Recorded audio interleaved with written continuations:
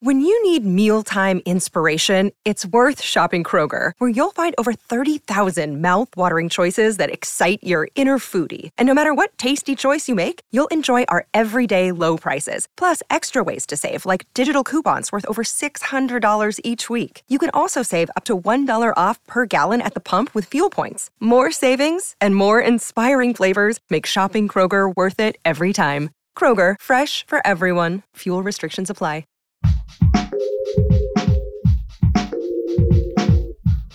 What if you could become a better person, not by working harder, but by taking one small step a day? And not because you're a bad person now, but because there's something inside you that's ready for more. How to Be a Better Person gives you one tiny step a day you can take to be the person you want to be. My mission? To help you live your best life. Hello and welcome to How to Be a Better Person. I'm Kate, your host and author of the book How to Be a Better Person. This week on the podcast, we're talking about how to restore ourselves by actively inviting more positive emotions into our lives, which seems appropriate seeing that Thanksgiving, or our National Day of Gratitude, is happening tomorrow.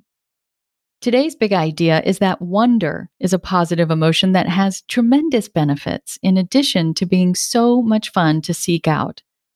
But it's not something we tend to think about much in the midst of the daily grind. I hope today's interview will help change that.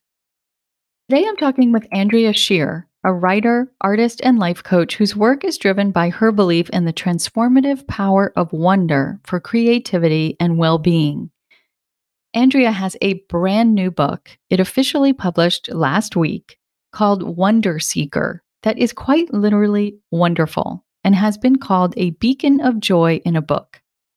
I'm so excited to talk to Andrea today about the emotion of wonder, what it is, and what it has to offer, as well as how to seek it and how to find it. Andrea, welcome. It's so great to have you. Thank you, Kate. So good to be here. So first off, let's define what we're talking about. What is wonder? Yes. So we think we know what wonder is, and I'm so glad you asked because my sense of wonder is really like this full body experience. So we see something maybe beautiful or that surprises us, and this pleasurable emotion arises in us, and our eyes get big and we go, and our heart, we say, wow. And so it's like this heart expanding kind of experience. And it's like kindred to joy, kindred to curiosity. There's all these things happening in the moment that are kind of woven in, even gratitude or reverence can arise in us. And so it's fascinating to me that in this instant, you feel all these things in this whoosh of a moment. And when I think of the people that I admire the most and I most want to be like as I grow up, as I get older, I think of people who are full of wonder and delight easily and are moved by the world and are kind of intimate with the world in that way. I love that. So the theme of this week on the podcast, like I was saying in my introduction, is restoring yourself through positive emotions like gratitude and empathy. Because we've been through a real heck of a year and a half. So what do you think wonder has to offer us on a restorative level? Why does it matter, put another way, even during the difficult times?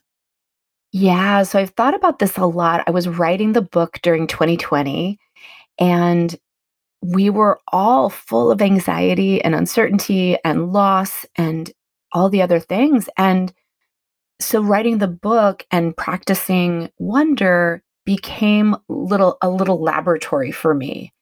And so it was like I was very boundaried and had to protect the energy of the book as I was writing it, even though I was listening to the news and even though I had all of my own anxieties. I kept reminding myself, it's like, okay, we're not denying that all these things are happening in the world. Like, yes, there's all this stuff. And yet, what else is here? And so the what else is here is like, there's so much beauty still in the world. I just got to know all my neighbors. Life slowed down, life simplified. I feel grateful for things that I'd never felt grateful before. I can hear the birds again. Like all these other things sort of came into my view as well. And so the practice became, how do I hold all of it and stay connected to what's good and what's working, and also what feels hard? Right. It almost sounds like it kind of can balance your seesaw. Exactly. And then neurologically, so there's a neuroscientist here in Berkeley named Dr. Rick Hansen, and he's written books, one called Buddha's Brain, another called Hardwiring Happiness. Mhm. And he talks about how we have this thing called the negativity bias.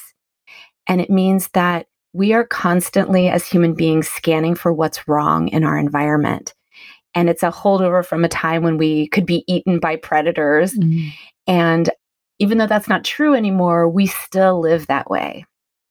And so having a joy practice or a wonder practice is a way to create and deepen neural pathways that are also scanning for what's right and for what's good and for what we're grateful for. And you actually have to practice, or we just default to the sort of hypervigilance that we're accustomed to. Right.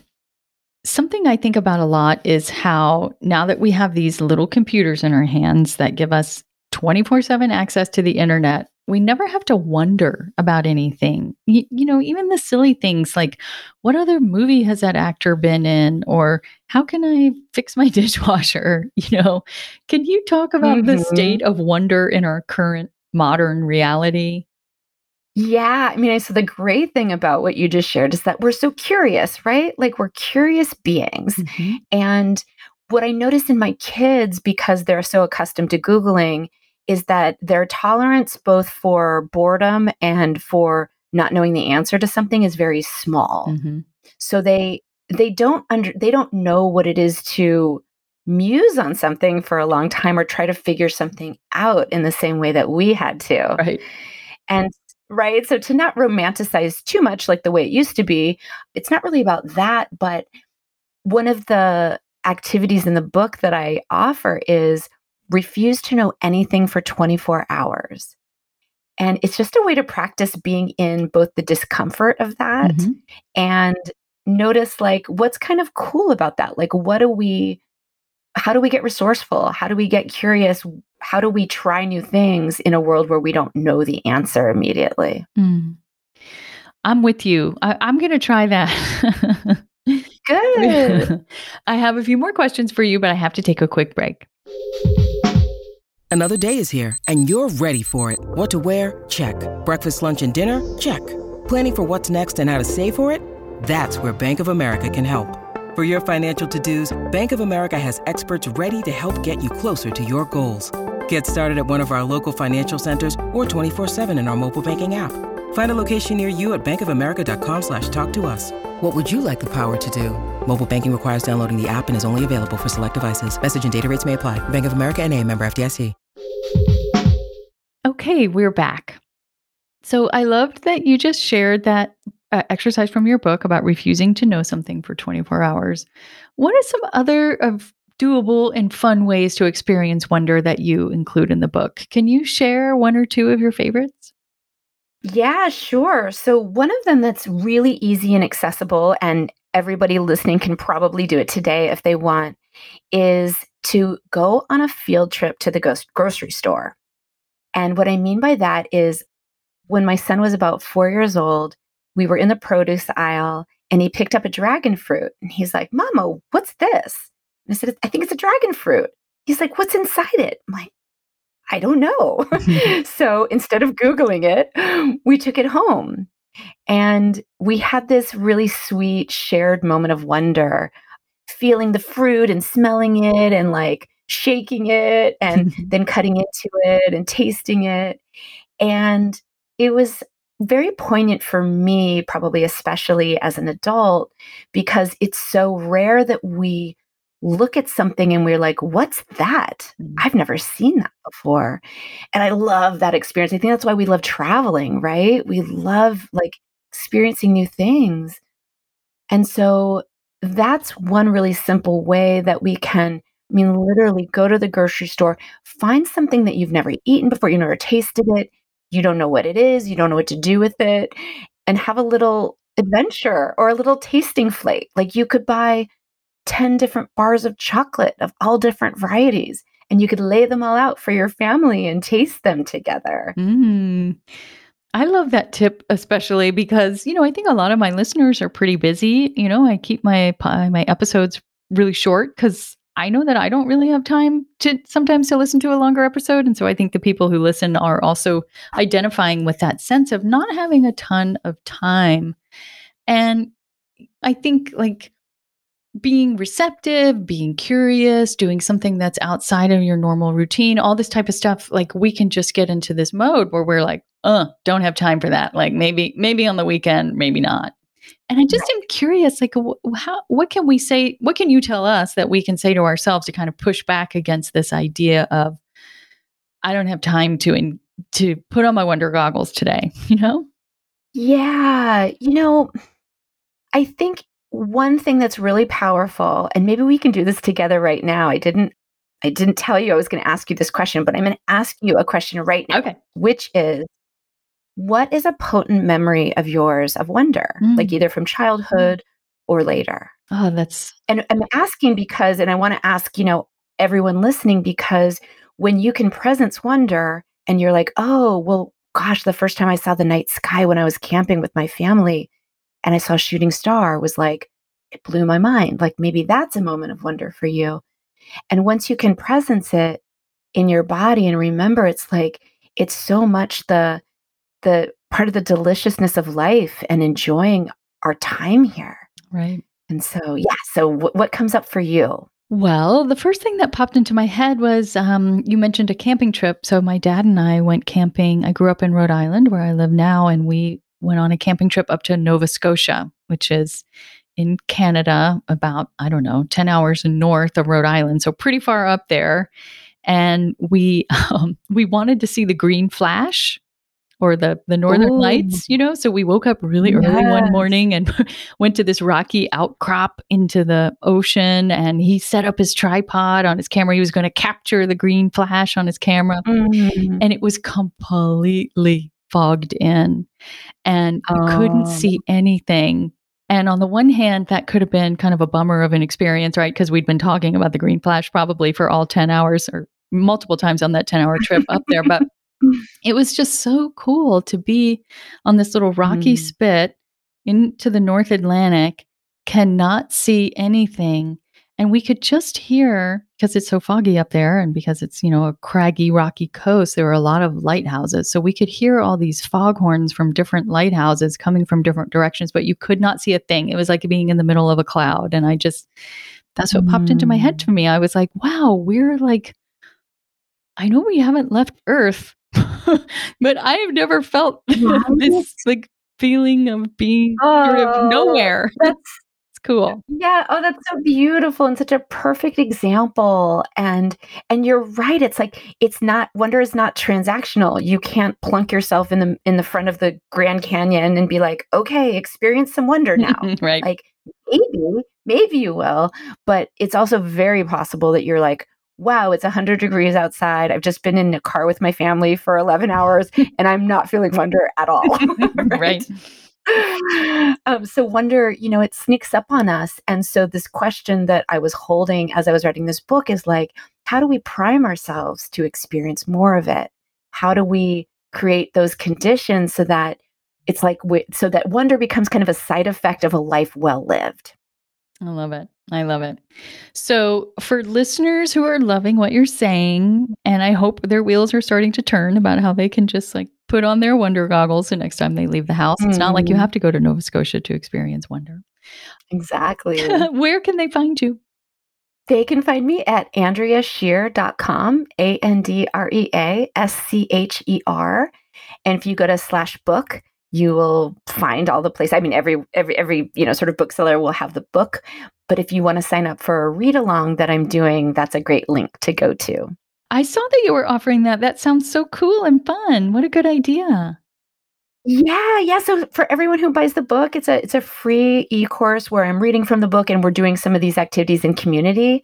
And so that just makes it even more fun. I love that. Sometimes, having to sort of show up at a certain time and place just helps you do it. So great idea. Exactly. Well, thanks for being here today, Andrea. Thank you so much, Kate. So this is Kate back with your tiny assignment.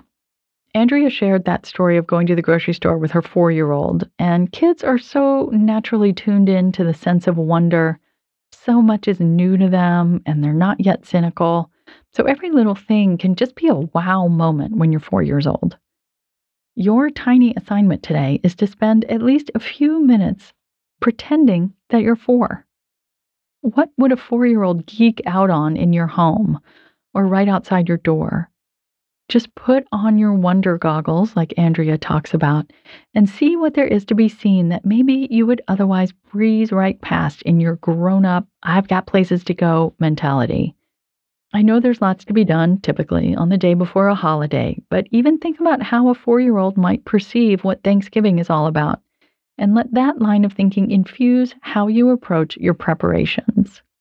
And I hope you'll come back tomorrow or keep listening, because I've got a funny story about gratitude and a really cool exercise for you to invite more of it into your life. Thanks for listening to How to Be a Better Person. Our theme song is Left for Deadish by Junior85.